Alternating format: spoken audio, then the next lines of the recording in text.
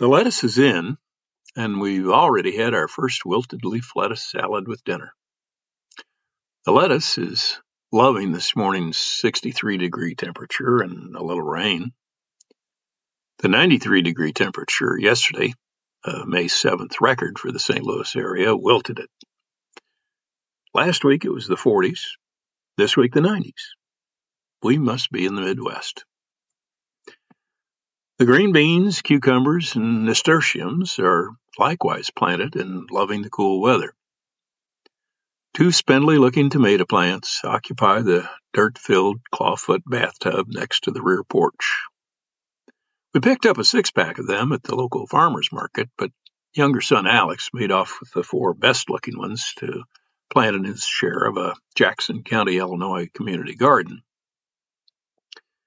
They'll soon be joined by another half dozen or so tomato plants, which never do well, but hope springs eternal. Too much shade and too little space. But with the massive haircut I gave the oak leaf hydrangea, maybe they'll do a little better this year. At least they'll get a little more morning sun. Somehow we always seem to wind up with far too many tomato plants for the limited room in the ancient tub. So a few get planted behind the fence next to the compost bin. Although they're ignored all summer long, never weeded and watered only by the occasional shower, they seem to produce better and far longer into the fall than the carefully tended ones next to the porch. For some reason, only the cherry tomatoes seem to thrive. Invariably, the few big ones we get always wind up with a bite.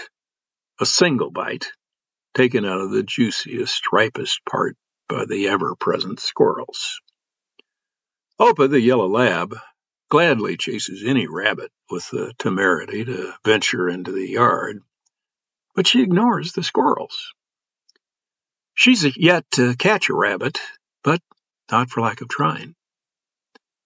We call her favorite would-be prey the Easter bunny. Opa will start to chase her. The Easter bunny darts 10 feet away. Opa loses interest. Easter bunny begins nibbling tender greens again. Opa darts after her once again, and the cycle continues. This morning, Easter bunny got her revenge. After taunting Opa with her 10-foot dashes, Easter bunny slipped through the wrought iron gate to the tender shoots of the front lawn. Frustrated by the iron bars, Opa growled, barked, and paced as the Easter bunny sat just out of reach, grooming herself, all the while ignoring her would-be predator. Luckily for Easter bunny, the barred owl, which regularly patrols the neighborhood, had tucked in for her morning snooze. While she's got no problem out-darting the middle-aged lab, her growing plumpness likely makes her an easy target for a hungry aviator. Easter bunny doesn't feed on the crisp lettuce, as it's perched on a gardening table, elevated waist-high. The squirrels ignore it, other than using the table as a launching pad for the sunflower seed-filled bird feeders. Like the Easter bunny, the squirrels grow fat on our largesse. I'm glad the squirrels ignore the lettuce. With the suffocating southern Illinois sun cutting the lettuce growing season too short, I'd hate to share the crispy delight of that lettuce with them. As I contemplate the tang of last night's wilted lettuce leaf salad, tossed with hot bacon grease and acidic red wine vinegar, I want to tell you that there's nothing better. But then, the newly picked strawberries we had for dessert come to mind. These are real strawberries. Southern Illinois strawberries. So delicate they can't be shipped.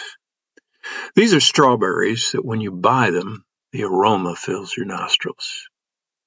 As you drive home from one of our local farm stands, the scent permeates the car, and your stomach is growling before you get home.